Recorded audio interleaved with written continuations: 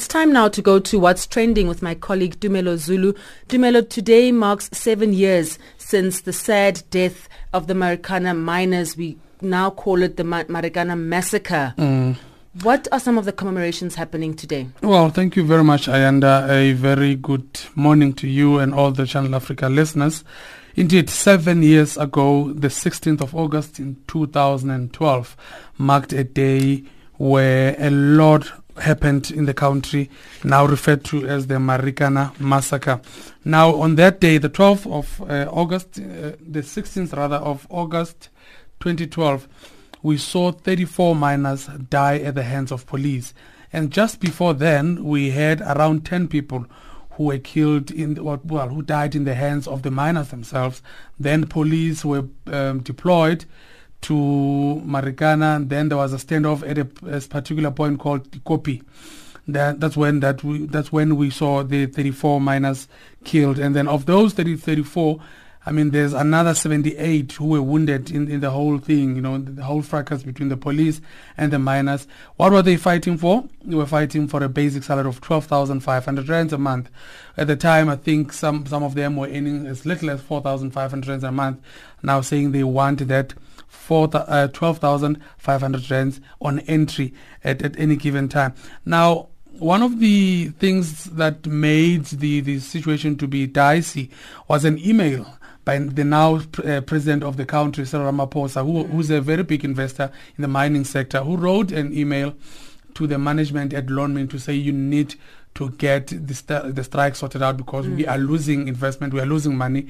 Then that's when police were reinforced, numbers grew and grew until it led to the death of the 34 miners.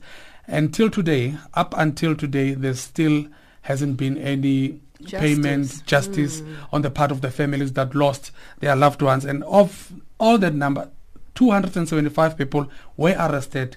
Some acquitted, some still face, charges in the courts. So we are yet to see if similar to an incident like the Life Esidimeni, where government was instructed to pay R1 million for each family. Is this going to be the stance? Where is it going to end with the Marikana massacre? Top Women Awards. You and Benjamin were in Emperor's Palace this week. What are some of the highlights there from women attending this very important conference and awards? We went to Emperor's Palace where we attended the Standard Bank Top Women Awards and /conference. And I want to particularly stick on to what Caster Semenya, who was one of the speakers there at the conference, had to say. She really expressed, Caster, if you remember very well, she's in a debacle with the IAAF where they are questioning her testosterone levels to say she's got more advantage against all other women. So the IAAF issuing that statement to say testosterone levels need to be regulated, and Caster now came to the conference and said, I felt like I'm not supported by fellow women in the athletics industry, women who would rather just keep quiet, when something like this happens. And Caster spoke at length to say, to prove to some of these women that I am a woman. I actually had to resort to... Was demeaning in itself. Demeaning. She had to resort to actually walk naked in the change rooms just so she could prove I am a woman. So she spoke at length about her unhappiness, about her dissatisfaction on the part of women who are supposed to be there to support her, it's Women's Month for heaven's sake.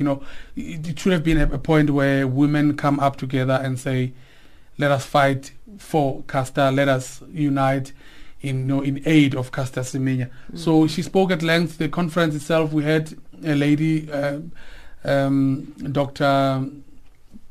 Motsepe, the wife to Patrice Motsepe, the multi-billionaire in South Africa, who spoke as well about women and the need for women to collaborate, to work together.